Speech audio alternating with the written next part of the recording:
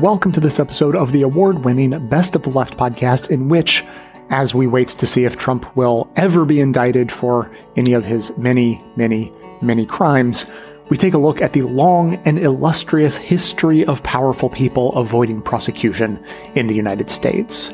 Clips today are from Pitchfork Economics, Democracy Now!, The Majority Report, This Week, Reveal, Cape Up, and MSNBC, with additional members-only clips from the U.S. National Archives and PBS NewsHour.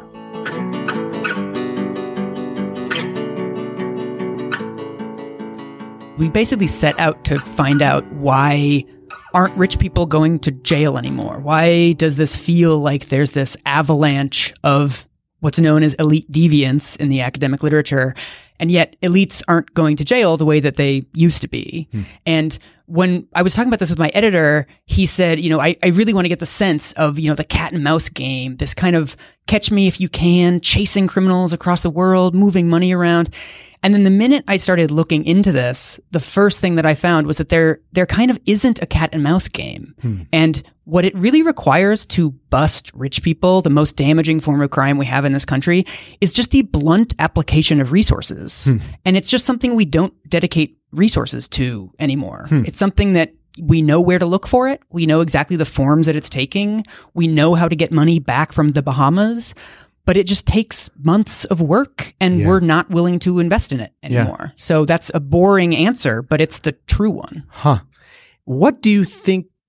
Well, first of all, can you track when you think this new age, you call it the golden age of impunity, where the very wealthy, very powerful are able to commit really, you point out a lot of financial crimes, but we can also look at other types of crimes that they're committing. Obviously, Epstein is in the news, and he's committing these crimes over a long period of time without real consequence until very recently. And there is this kind of age of impunity. When do you track it back to, if you had to backcast? Well, there's a couple layers to this. So the impetus, the most obvious finding that we began the story with was this idea that there are now fewer white-collar prosecutions than at any time since we started tracking them. Since researchers started looking into this in the 1990s, we now audit only about 3% of millionaires. How about that?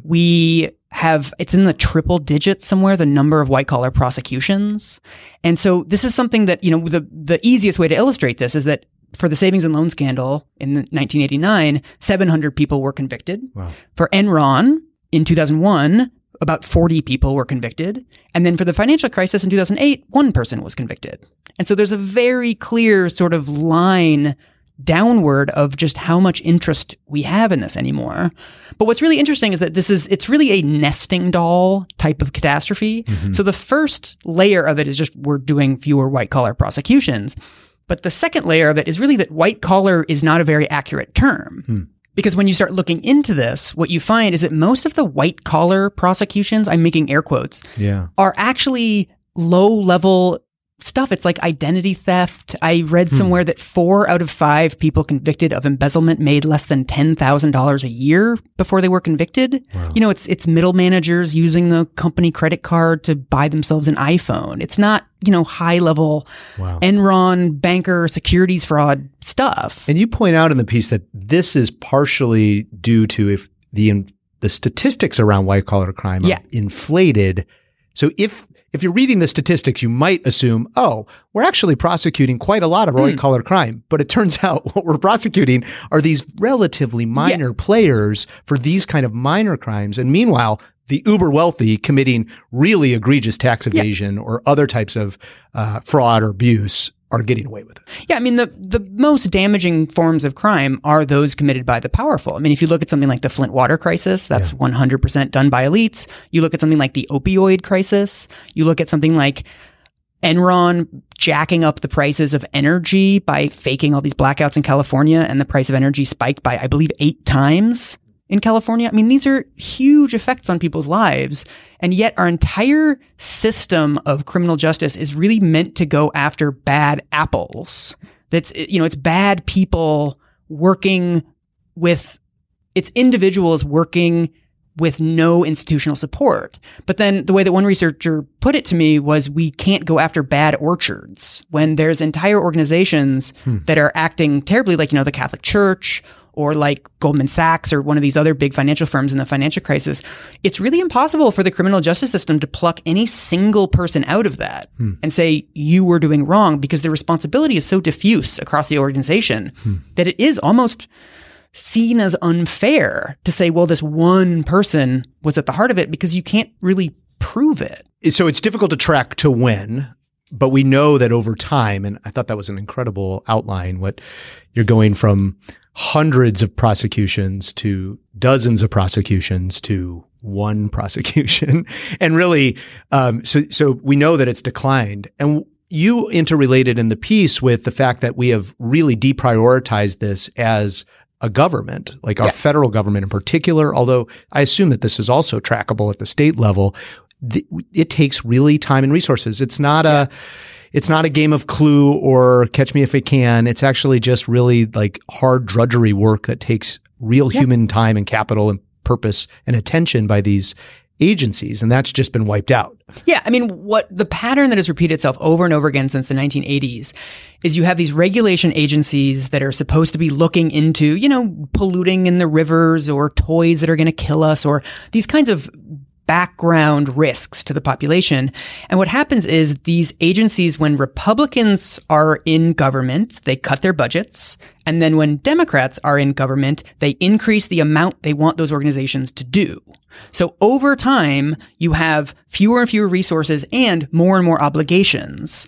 And so what this does is it adds up to this thing where every time a scandal reveals how weak these organizations are, Congress steps in and makes it worse. Wow. So, after Enron, for example, we passed Sarbanes-Oxley that puts all of these extra obligations on the SEC, all this, they have to review tons more companies, trillions more in assets, and they get, I believe it was like 200 more inspectors. Jeez. So it's like they're asked to do twice as much and 10% more staff. And then by the time we get to the financial crisis, again, Congress says, well, you were asleep at the wheel. Why weren't you doing this?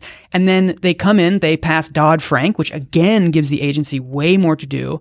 And then they again give them like 5% more staff. And so we've just set ourselves up for the same thing to happen again, because we're only going back and correcting the mistakes of 20 years ago rather than bringing these agencies up to where they need to be now.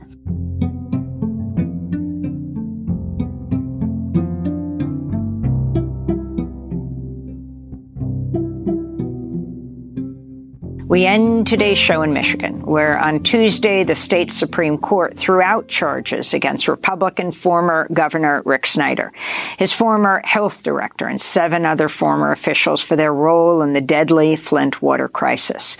The court ruled unanimously the judge who issued the indictments lacked authority to do so because he acted as a, quote, one-person grand jury. Judge Richard Bernstein wrote in a concurring opinion, quote, the Flint water crisis stands as one of this country's greatest betrayals of citizens by their government, yet the prosecution of these defendants must adhere to proper procedural requirements because of the magnitude of the harm that was done to Flint residents, unquote. Michigan Solicitor General Fadwa Hammoud, who helped lead the Flint prosecution, said, quote, these cases are not over, and vowed to prove the allegations in court. In 2014, Flint's unelected emergency manager, appointed by Governor Snyder, switched the city's water supply from the Detroit system, which Flint had been using for half a century, to the corrosive Flint River as a cost-saving measure. Soon after, Flint residents complained about discolored, foul-smelling water. First, the water was infested with bacteria. To treat the bacteria, the city poured in chlorine, which created a cancerous chemical byproducts, then a deadly outbreak of Legionnaire's disease, which is caused by a waterborne bacteria spread through Flint, killing 12 people, sickening dozens, one of the largest recorded outbreaks in U.S. history. The change in Flint's water supply also caused widespread lead poisoning in residents, particularly children, in the majority black city. Neera, let's start with you. Your response to the throwing out of the conviction of the governor of Michigan and his officials. Yes, I mean, this is the second time for some of these officials of being charged. And it really feels like the illusion, like justice is becoming an illusion for Flint residents. Could you also respond to this and speak specifically about the role of Michigan Attorney General Dana Nessel? I mean, this really feels like a slap in the face because she ran on a platform that she was going to bring justice to Flint residents. And, you know, like less than 6 months of her taking office, like the charges against folks were being dropped. And it took over a year for the next set of charges to be brought up. And now this is being dismissed. And it's really offensive because one of the other things I wanted to lift up is even though the Supreme Court said that this one-person grand jury is unusual, I mean, it's pretty common, like in poor communities within Michigan. There are dozens of cases right now, the active cases that went through a one-person grand jury. So it really feels like there is a justice system for poor residents, including like residents in Genesee County, and another justice system if you're the former governor or department head for the state of Michigan. Let's bring Melissa Mays into the conversation. You're in Flint right now. You and Nayyirah were really the leaders at the time, at the height of the poisoning, whether we're talking about Legionnaire's disease or we're talking about the lead poisoning of children. Melissa, lay out the scope of the problem. What happened in Flint? Well, listening to our interviews from 6 years ago, not a lot's changed. Basically, the state's still making all of the decisions for us. They're making the decisions about us, without us. They have not even finished replacing our service lines. And with our federal lawsuit, our Safe Drinking Water Act lawsuit, this should have been done by 2020. But here we are dragging it out because the state's doing everything they can to avoid paying things. And actually, Flint Rising right now is going to an additional 1,419 homes that the city and state never even reached out to get their pipes replaced. So that's still going on. People still don't have health care. We are still having to get people proper information. So again, the state has also spent tens of millions of dollars of our tax money to avoid justice, to drag out the civil cases, to drag out the criminal cases. And again, 3 years ago, almost to the day, Attorney General Dana Nessel threw out all of the criminal cases that had been built for 3 years prior to that. And many of those were actually moving forward to trial for manslaughter, actual serious charges. But she tossed them out with no good reason, political issues, I guess. But again, this isn't a political issue. This is a human rights issue. We're day 2,988 now without clean and safe water in Flint. And no one is being held accountable. No one is seeing justice. No one is seeing reparations in Flint. Our homes, our bodies, our lives are still damaged and destroyed. And the people responsible are getting away with it because, like Nayyirah said, they have rich white folk and government heads have a whole different justice system than the rest of us. Now, Nayyirah, the Michigan Supreme Court threw out, and I said before the convictions, it's the indictments against the governor and a number of his aides for the deadly Flint, Michigan water crisis. Court ruling 6-0. The judge who issued the indictments did not have the authority to do so. That doesn't mean that this case is thrown out, that it was just done procedurally wrong. So how do you move ahead? On the one hand, holding these officials accountable up to the governor, and then how you move ahead with dealing with this crisis today. I mean, talking about the lead poisoning of the children of Flint, a majority black city, what this means for the future. And ultimately, you've called this actually a crisis of democracy because Snyder empowered unelected town managers that he put in place in mainly black cities of Michigan to run your city and others. Yes. Well, you know, like when the Supreme Court voided those indictments, it was really like a slap in the face. It just really felt like, you know, when are we going to actually receive justice? And in the eyes of many Flint residents, justice for them isn't getting their lead service line replaced. It's actually seeing someone convicted and going to jail for poisoning 100,000 Flint residents. And then also, unfortunately, the systems that created Michigan's emergency manager law is still on the books. So this is something that is going to be ongoing, and we have to continue to fight in the streets for justice that we deserve.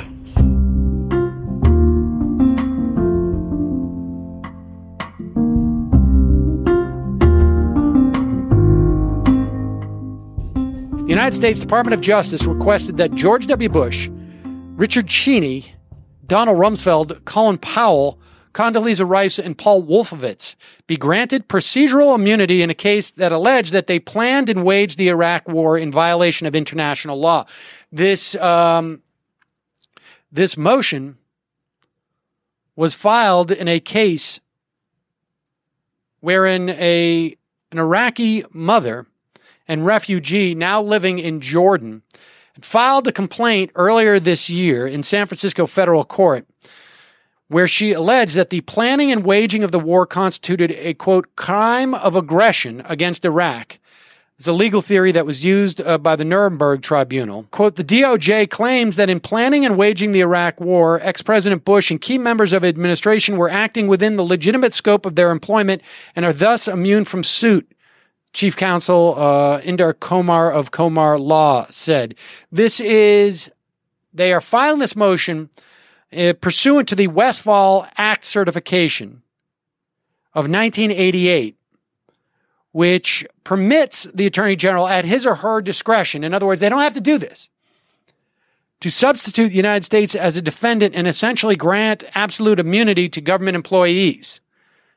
In the lawsuit, Sundus Salah alleges that Richard Cheney, Donald Rumsfeld, Paul Wolfowitz began planning for the Iraq War in 1998 through their involvement with the Project for the New American Century.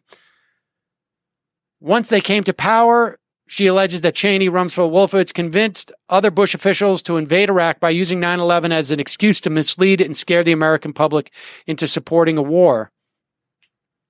She claims that the United States failed to obtain United Nations approval prior to the invasion, rendering the invasion illegal and an act of impermissible aggression.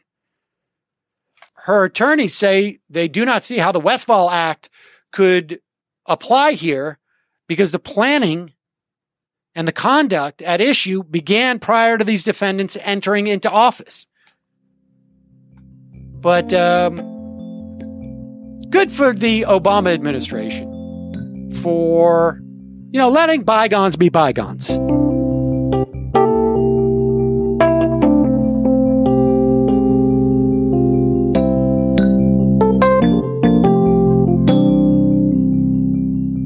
The most popular question on your own website is related to this, on change.gov. It comes from Bob Furtick of New York City, and he asks, will you appoint a special prosecutor, ideally Patrick Fitzgerald, to independently investigate the gravest crimes of the Bush administration, including torture and warrantless wiretapping?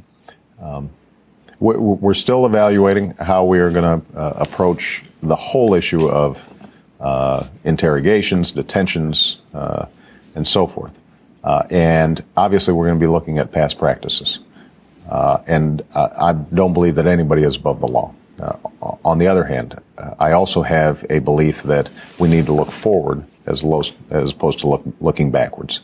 And part of my job is to make sure that, for example, at the CIA, you've got extraordinarily talented people who are working very hard to keep Americans safe. I don't want them to suddenly feel like they've got to spend all their time looking over their shoulders and lawyering. So no 9/11 commission with independent subpoena power? We have not made final decisions, but my instinct is for us to focus on how do we make sure that moving forward, we are doing the right thing. That doesn't mean that if somebody has blatantly broken the law, that they are above the law. But my orientation is going to be to move forward. So let me just press that one more time. You're not ruling out prosecution, but will you tell your Justice Department to investigate these cases and follow the evidence wherever it leads? What I think my general view when it comes to my Attorney General is he's the people's lawyer. Eric Holder's been nominated. His job is to uphold the Constitution and look after the interests of the American people, not to be swayed by my day-to-day politics. So ultimately, he's going to be making some calls.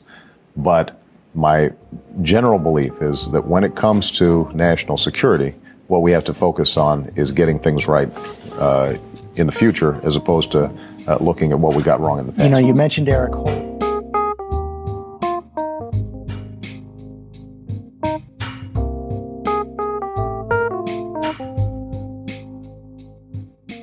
Greg Grandin, I'm wanting your assessment of the impact of the Panama invasion on the Bush presidency, because he was always battling criticism that he was a wimp, that he was not fit to be president, and how this affected him.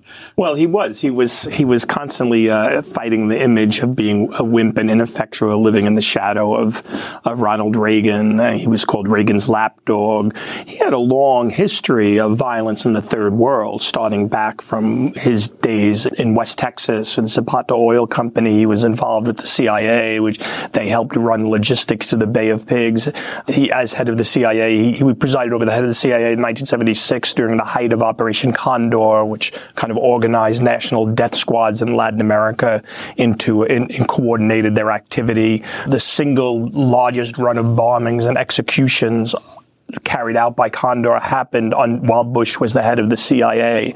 Iran-Contra as vice president. And so Panama. And when you say Iran-Contra, just if you could expand on that, especially for young people who don't understand what this was. Iran-Contra was a many Hydra-headed scandal that involved selling high-tech weaponry to Iran, diverting the profits to support the anti-communist Contras in Nicaragua. In Central America. In violation of U.S. law. In violation of U.S. law, but also my gesture to it meant that it supported the worst kind of death squatters and assassins and fascists in Central America throughout the 1980s. And Bush was deeply involved in that as vice president and coming out of his work with the CIA. So my point to the leading of Panama is that Bush had a long history of violence in the third world as a way of establishing himself, which obviously continued with the first Gulf War.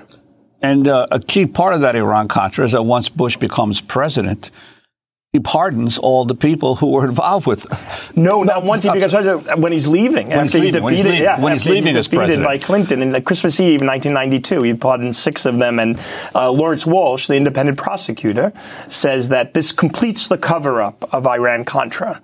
So in some ways, it's a precedent for current politics in terms of the limits and limitlessness of presidential power to sweep scandals that they're involved in under the rug. Now, President Bush defended his decision to issue the pardons. He issued a statement saying, in part, first, the common denominator of their motivation, whether their actions were right or wrong, was patriotism.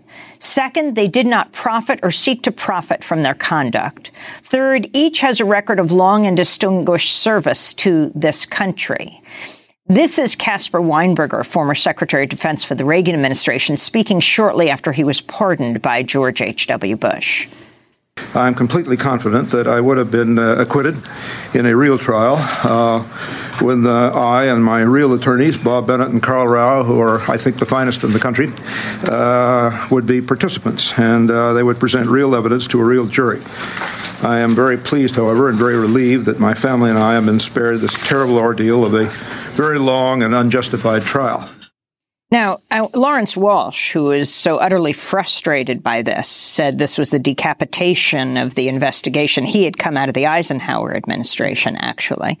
Talk about, this was Caspar Weinberger and the other defendants who had their records wiped clean. They had the records wiped clean, and the scandal went down the memory hole. Iran-Contra was consequential in the sense that it brought together a lot of the different coalitions that made up the Reagan administration, the evangelical right, the neoconservatives, the militarists, and the anti-communists, and they gave them Central America to run wild with, basically funding the Contras, which were the anti-communist insurgencies seeking to overthrow the Sandinistas. Michael Isikoff wrote in 1991, the Medellin cartel, once branded by U.S. officials as the world's most violent and powerful drug trafficking organization, made a $10 million contribution to the U.S.-backed Contra guerrillas fighting during the 80s to overthrow Nicaragua's Sandinista government, a former cartel leader testified today. Yeah, I might be wrong, but I think they routed that through Manuel Noriega. That's how it got to the Contras. So it brought together all of the worst elements. But the the larger point, it's all part of the overcoming the Vietnam syndrome. It's all about the executive branch figuring out how it can reassert and project military power free from all of this democratic oversight. The Congress had prohibited aid to the Contras, and that was the main kind of prompt that forced the Reagan administration to figure out. And the main operation run through Vice President George H.W. Bush's office? And Oliver North and an interwar party. Oliver North was the point person. He was, so there was, and so that's Bush's legacy.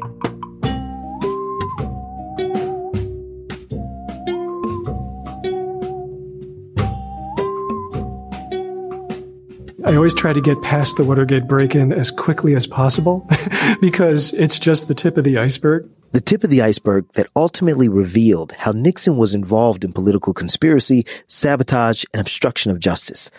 A lot of the evidence came from the famous Nixon tapes. Richard Nixon was cursed and blessed with kind of omnipresent taping in the Oval Office and various other White House locations. Nixon's secret recordings were a goldmine for the House Judiciary Committee, which used some of them to build an obstruction of justice case against the president. But Ken was convinced he could find even more examples of abuses of power. So when the National Archives released the tape in bulk, he did some digging. This is conversation 437-19. It's hard to hear, but it's a pardons bombshell.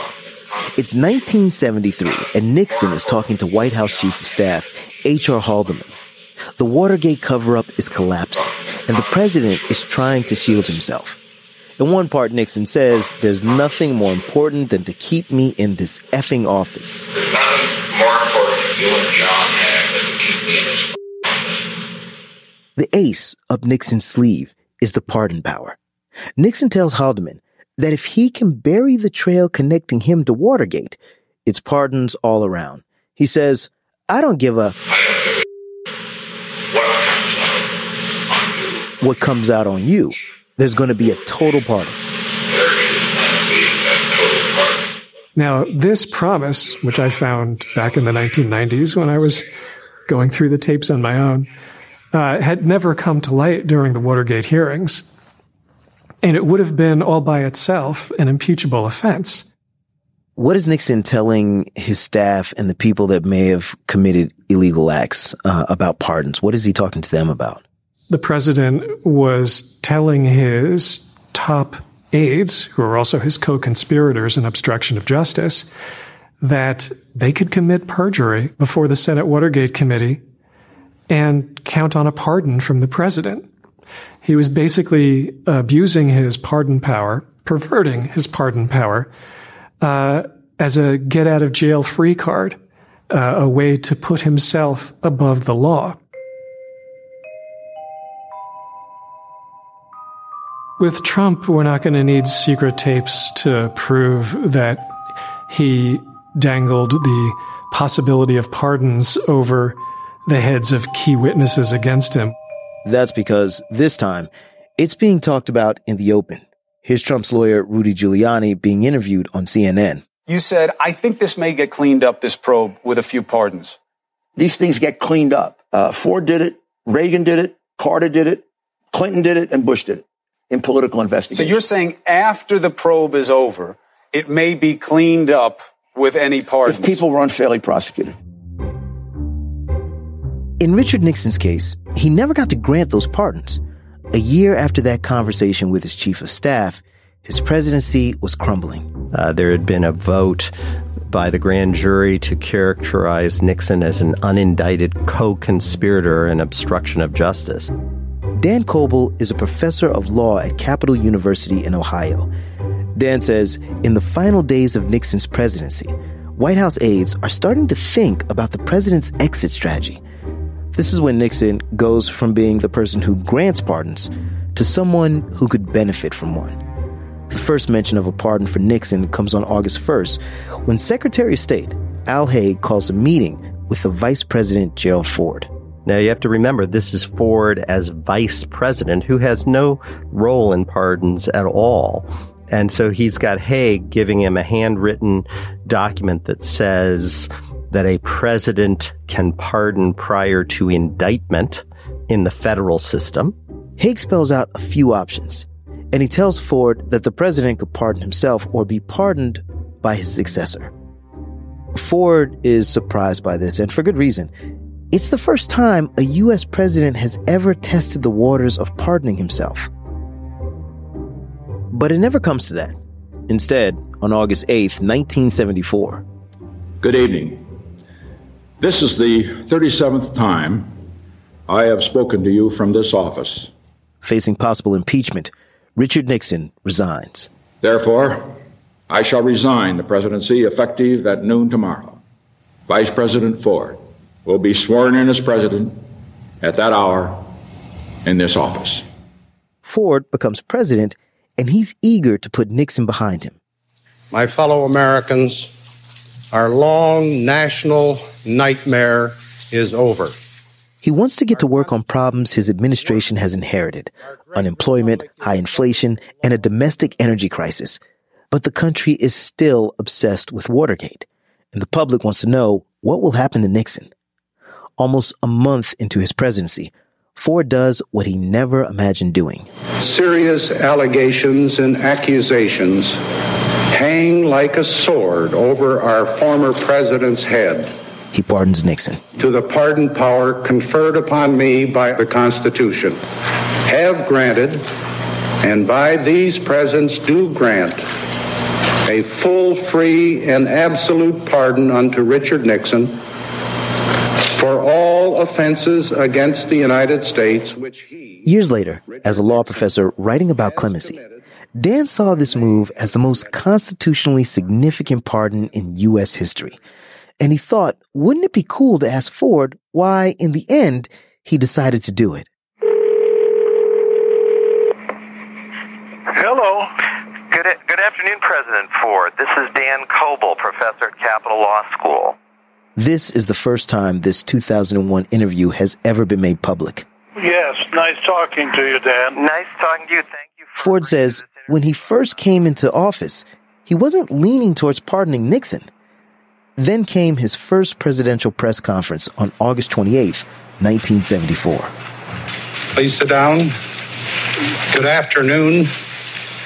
At the outset, I have a very... He felt that the country had a number of significant economic problems, foreign policy problems. Would you use your pardon authority if necessary? And yet the only questions that the press seemed to be interested in his view, pertain to what will happen to Richard Nixon. May I just follow up on Helen's question? Are you saying, sir, that the option of a pardon for former President Nixon is still an option that you will consider depending on what the courts will do? Of course, I make the final decision. Well, as I returned from that press conference where I was convinced that the only way to solve the problem was to think about granting a pardon. And that's your first press conference where you had several pardon questions. I had many pardon questions. Yeah. And so I went back to the Oval Office, and as I recall, I asked Phil Buchan. Phil Buchan was a chief White House lawyer. To explore my authority in the first place. Mm-hmm. And to report back to me, because I was very frank, I was considering the possibility, providing it would achieve what I thought was necessary, getting Mr. Nixon's problems off my desk. So that press conference really triggered your realistic consideration of it right off the bat, huh? Absolutely. Mm-hmm. I was dismayed that the press was so preoccupied with that I could visualize that every press conference that followed for the next X number of months would be the same. And I thought that was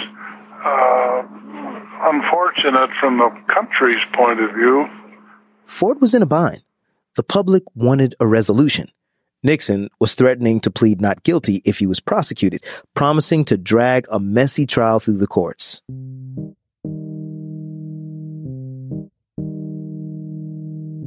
President Gerald R. Ford summoned newsmen to the White House suddenly this Sunday morning and announced that he was granting a full, free, and absolute pardon to former President Richard M. Nixon.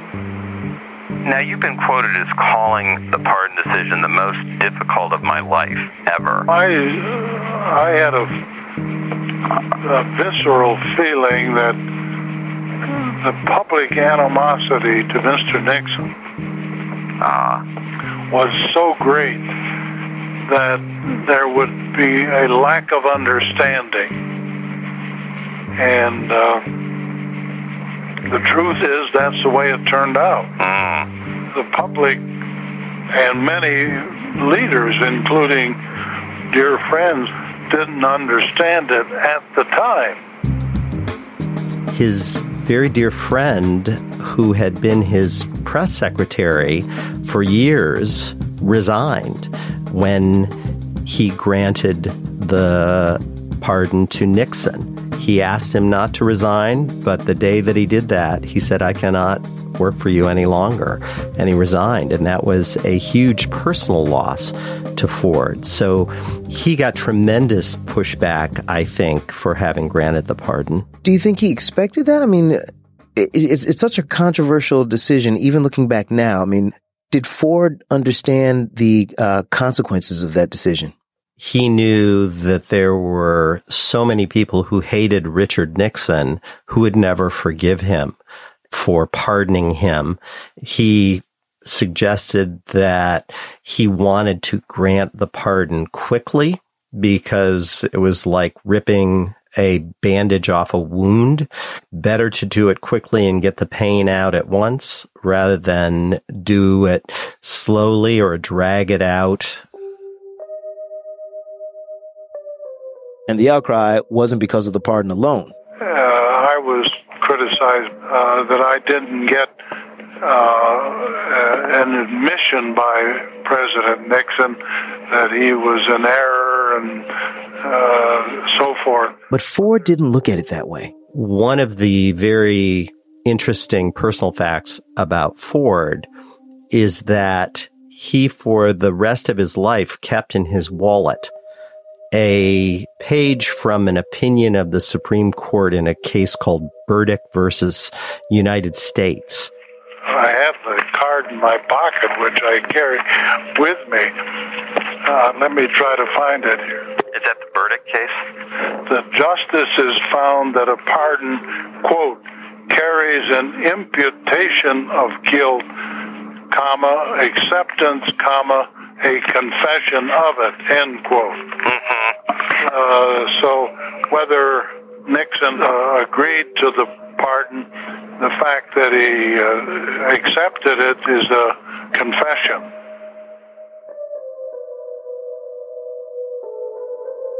I ultimately came away from my interview with him convinced that he had acted out of principle.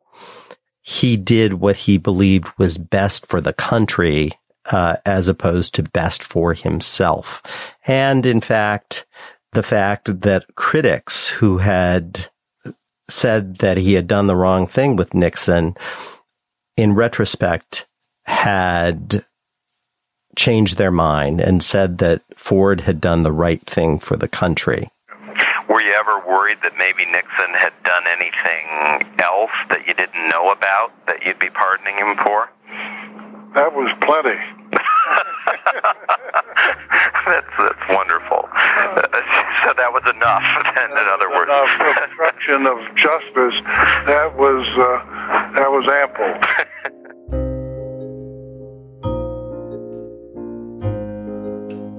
Just a quick note that the following clip includes graphic descriptions of lynchings. I want you to define a term that you see when you go to the Legacy Museum, when you go to the National Memorial for Peace and Justice, and that is racial terror lynchings. Do I have that right? Yes, that's right. So what we're talking about are lynchings that were designed to terrorize people based on their race. In, I think, popular culture, we have a notion that lynchings were what happened when someone was hanged. And of course, lots of lynching victims weren't actually hanged. They were drowned. They were beaten to death. They were shot. They were burned alive. And so when we talk about lynchings, we're talking about a category of crime committed by groups of people. And racial terror lynchings are murders, crimes committed by groups of people of African Americans to terrorize the African American community. There was mob violence. There was frontier justice in many parts of this country where there was no functioning criminal justice system. If someone did something violent or broke the law, a group might come together to exercise punishment against that person. And in that respect, you would see white people hanged. You'd see other kinds of people hanged, but they weren't trying to terrorize the community. It was typically for a well-known violent crime around which there was some group consciousness that someone had to be punished. Black people were typically lynched in communities where there was a functioning criminal justice system. There was no need for frontier justice. And in fact, hundreds were pulled out of jails and courthouses to be lynched.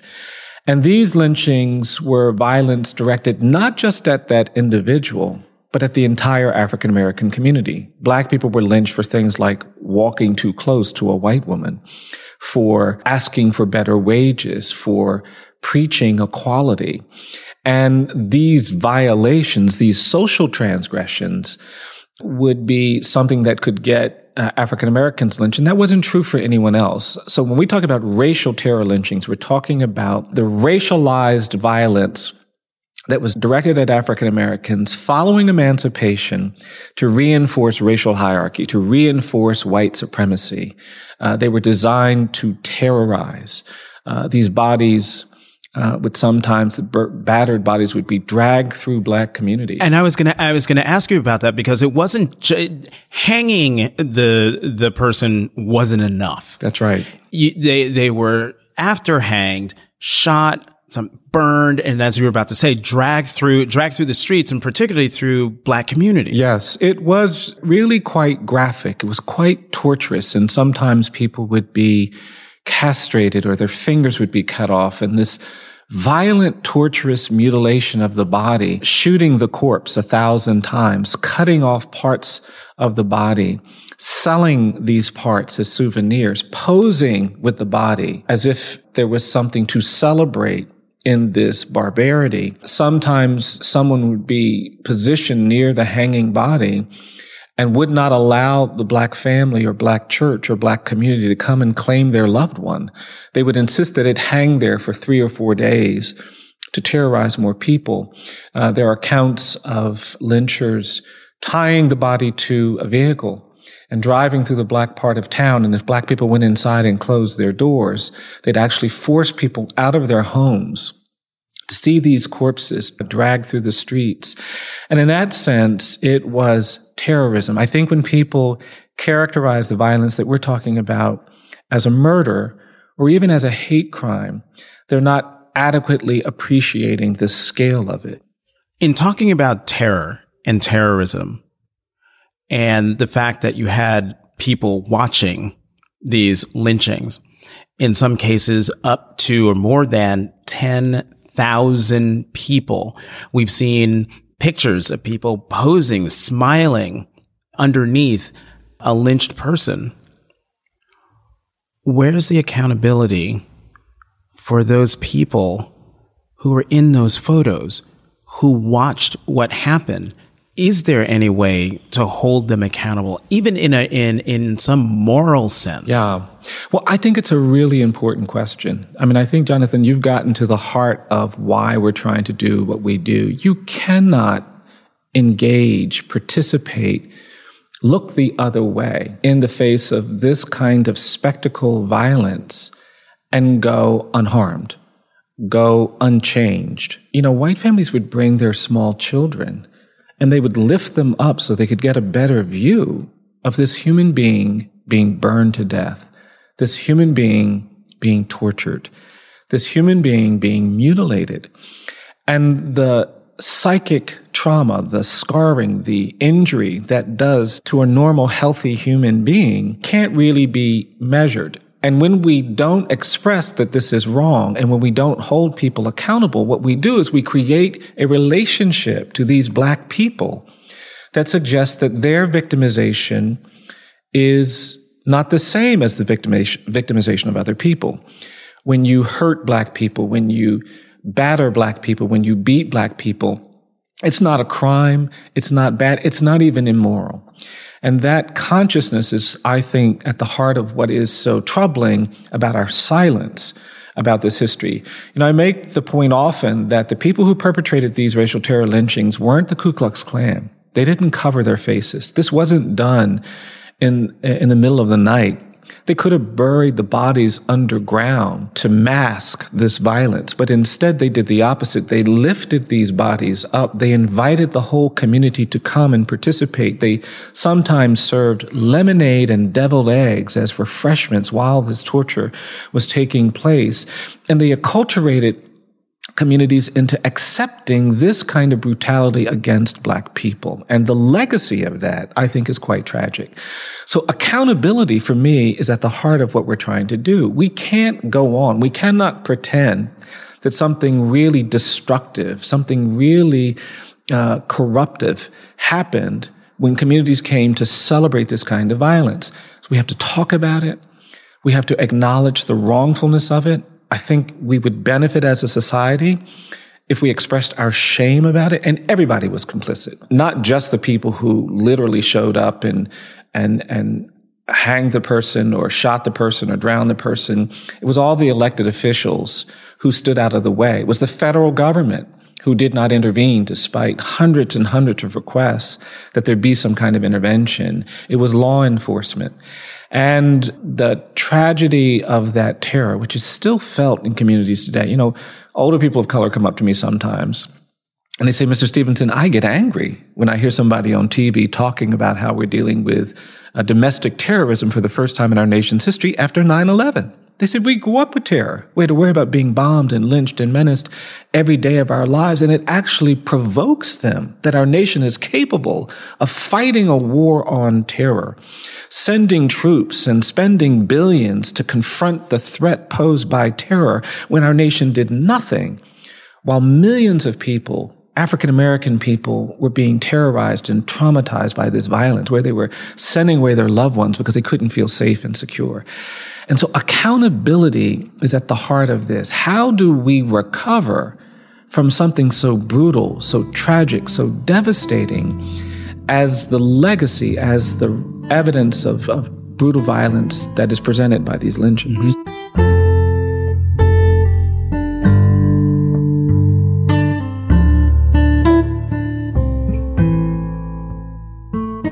Katie Bitter, it felt like every 15 minutes, the New York Times alerted another pretty important development in the story. Take us through your reporting, and then we'll go through some of the other things that the Times reported on over the weekend. Sure. So we, like other publications, we've just been trying to keep up with the pace of filings and the information. As you mentioned, a judge decided she was inclined to appoint a special master, and the Justice Department just said that much of that work has really already been done. So it'll be interesting to see how she rules. In the meantime, we've seen more developments about how Trump treated information. And inside of the Justice Department, in the piece that I published today, we see that they are really nowhere near to making a decision. In the department's own filings, they've said that the investigation is ongoing with the possibility of interviewing more witnesses and taking further investigative steps. But also we know that the career prosecutors doing this investigation have not yet come close to fulfilling their duty to evaluate all of the information that they've found and compare it historically to other cases under the same criminal statutes.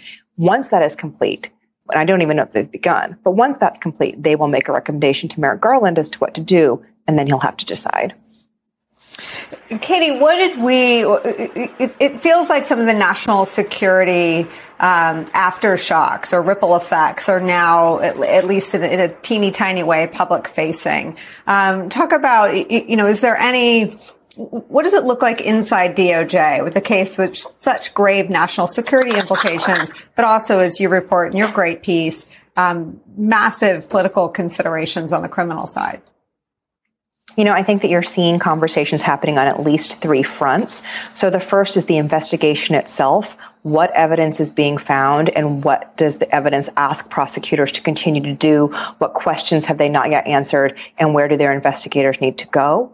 A separate set of questions is looking at the information and assessing the true national security risk or harm of having that information live at Mar-a-Lago. Keep in mind, if the Justice Department were to bring any charges against Donald Trump, and the jury and the public saw that information and did not feel that a compelling risk to national security had actually occurred, it could be really difficult to win at trial. So it's not just the classification markings on the documents themselves, it's really what was the risk. Because keep in mind, when Hillary Clinton had classified information on her server, it was about, drone strike programs that had already been widely reported in the New York Times and in the Washington Post. It was hard to imagine that a jury would have found her guilty of risking national security for having things on her server that had already been reported. And then the third conversation is what does it mean for the Justice Department to prosecute a former president, putting Trump aside? What is that historic question? And what does it do to the credibility of the department? What does it do to presidential power?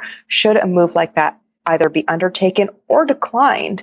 If they decline to prosecute Donald Trump for something like obstruction of justice, this will be 2 times under 2 administrations for which he's been investigated for that crime and then absolved.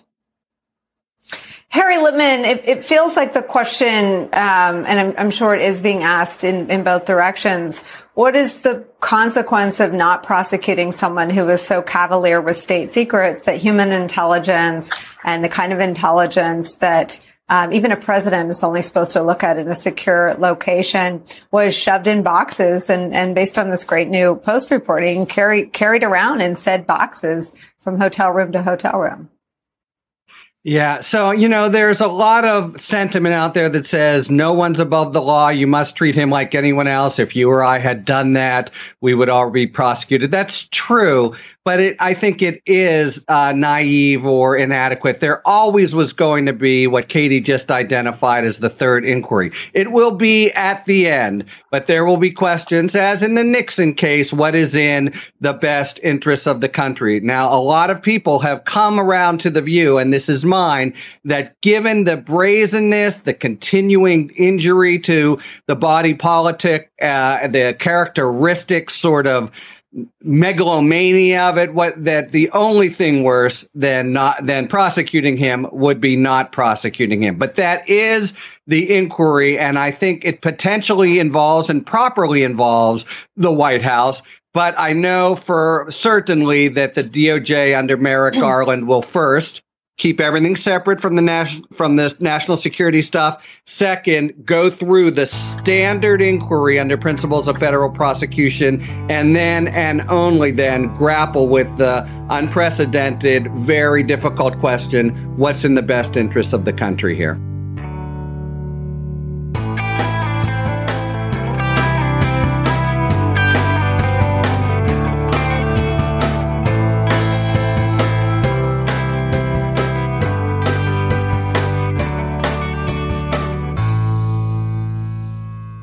We've just heard clips today, starting with Pitchfork Economics explaining how we got ourselves into the golden age of white-collar crime. Democracy Now! Looked at the latest news from the quest for justice in Flint, Michigan. The Majority Report contemporaneously discussed the Obama administration formally requesting immunity for members of the Bush administration for their war crimes. I also played an excerpt from the famous interview from this week in which Obama explained his desire to look forward rather than backward in search of crimes to prosecute. Democracy Now!, around the time of George H.W. Bush's death, discussed his role in supporting brutal violence in South and Central America before pardoning those involved in Iran-Contra. Reveal went back to the Nixon tapes and an interview with Gerald Ford and his rationale that the offering of a pardon was a way of eliciting a confession of guilt. Cape Up spoke with Brian Stevenson about the unbridled racial terror lynchings in the United States that went completely unchecked and unpunished. And finally, we just heard from MSNBC earlier this week discussing the factors being weighed in the decision to prosecute Donald Trump. That's what everyone heard, but members also heard bonus clips from the U.S. National Archives explaining the pardons that were offered in the wake of the Civil War. And the PBS NewsHour looked at the presidential clemency process and how it can sometimes be used for political purposes. To hear that and have all of our bonus content delivered seamlessly to the new members-only podcast feed that you'll receive, sign up to support the show at bestoftheleft.com/support or shoot me an email requesting a financial hardship membership because we don't let a lack of funds stand in the way of hearing more information. And now to wrap up, just a couple more stories of escaping accountability in a sense. Members heard an in-depth rundown of post-Civil War pardons, but I want to add just a couple more details on Robert E. Lee, the general in charge of the Confederate Army, and Jefferson Davis, the president of the Confederacy. Neither were granted a full pardon after the war, and neither had their citizenship restored before their deaths.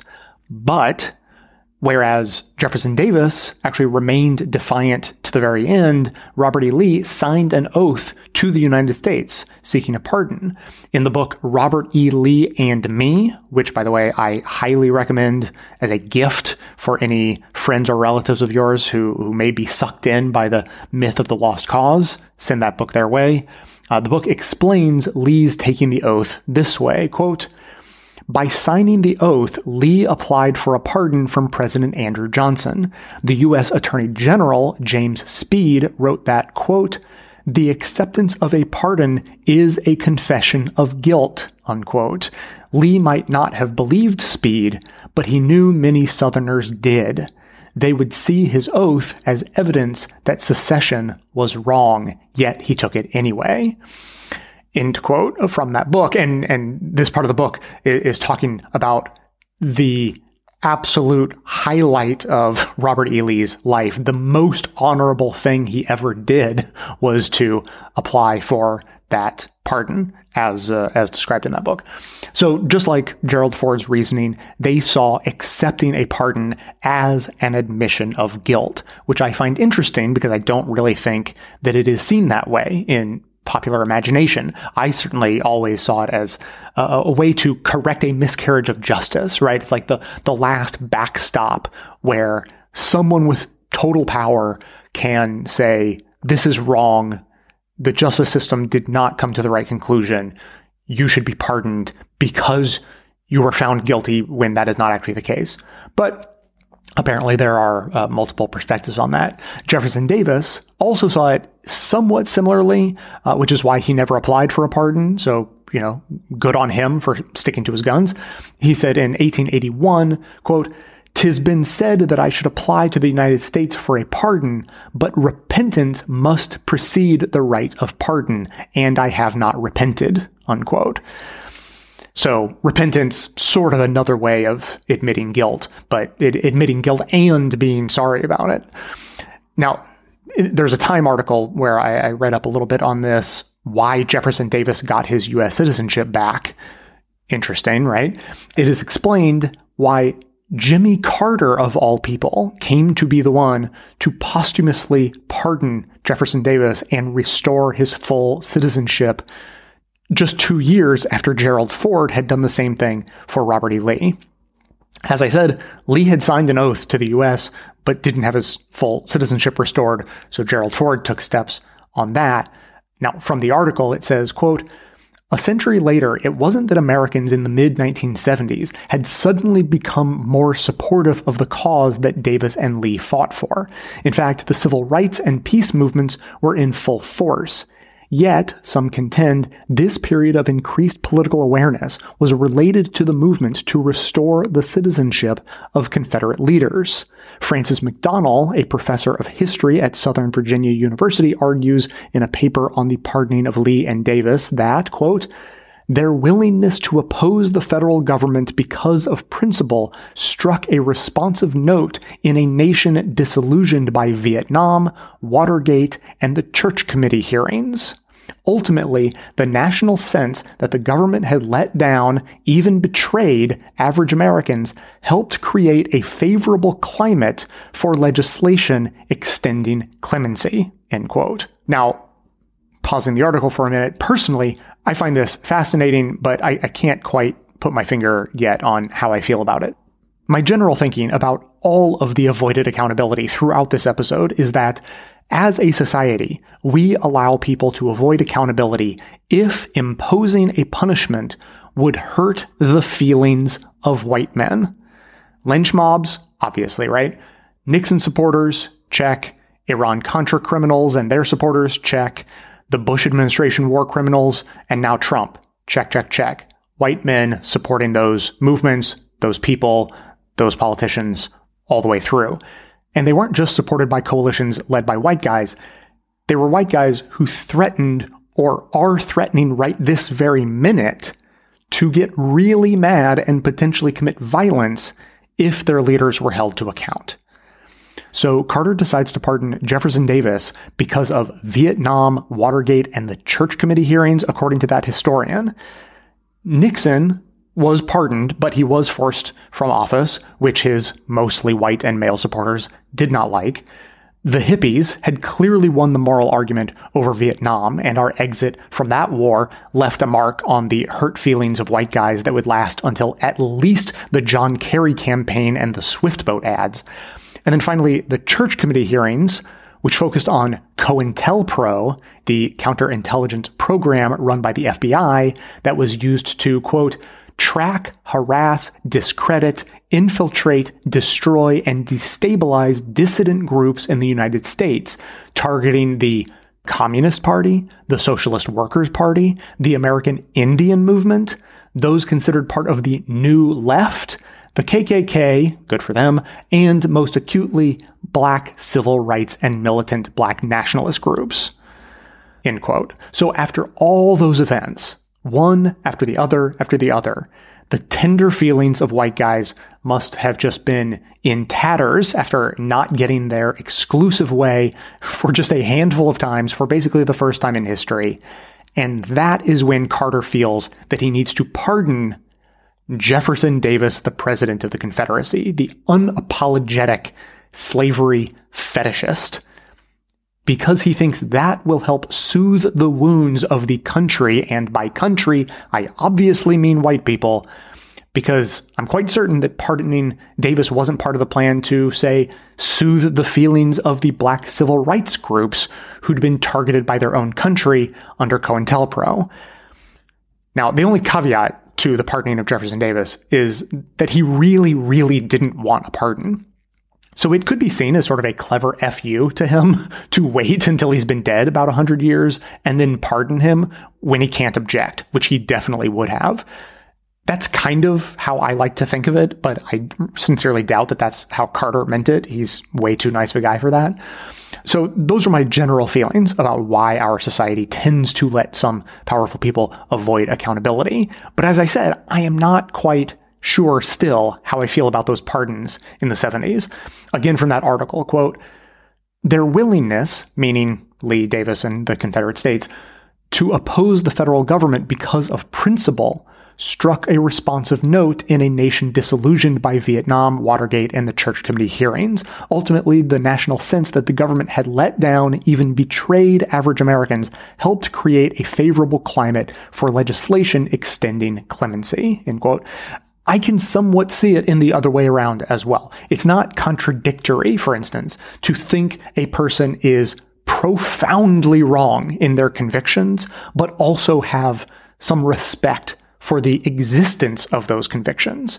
So while pardoning Jefferson Davis seems like an obvious ploy for Democrats to hang on to some portion of the racist vote that had started trending to the GOP, I don't entirely disbelieve that the left of the 70s, who may have been at their peak of hating the U.S. government at that time, may have started to see the Confederates in a slightly different light.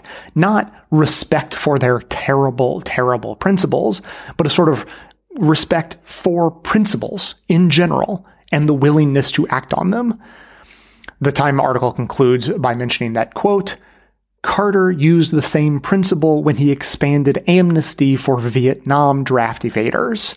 As he said at the time, quote, I have a historical perspective about this question.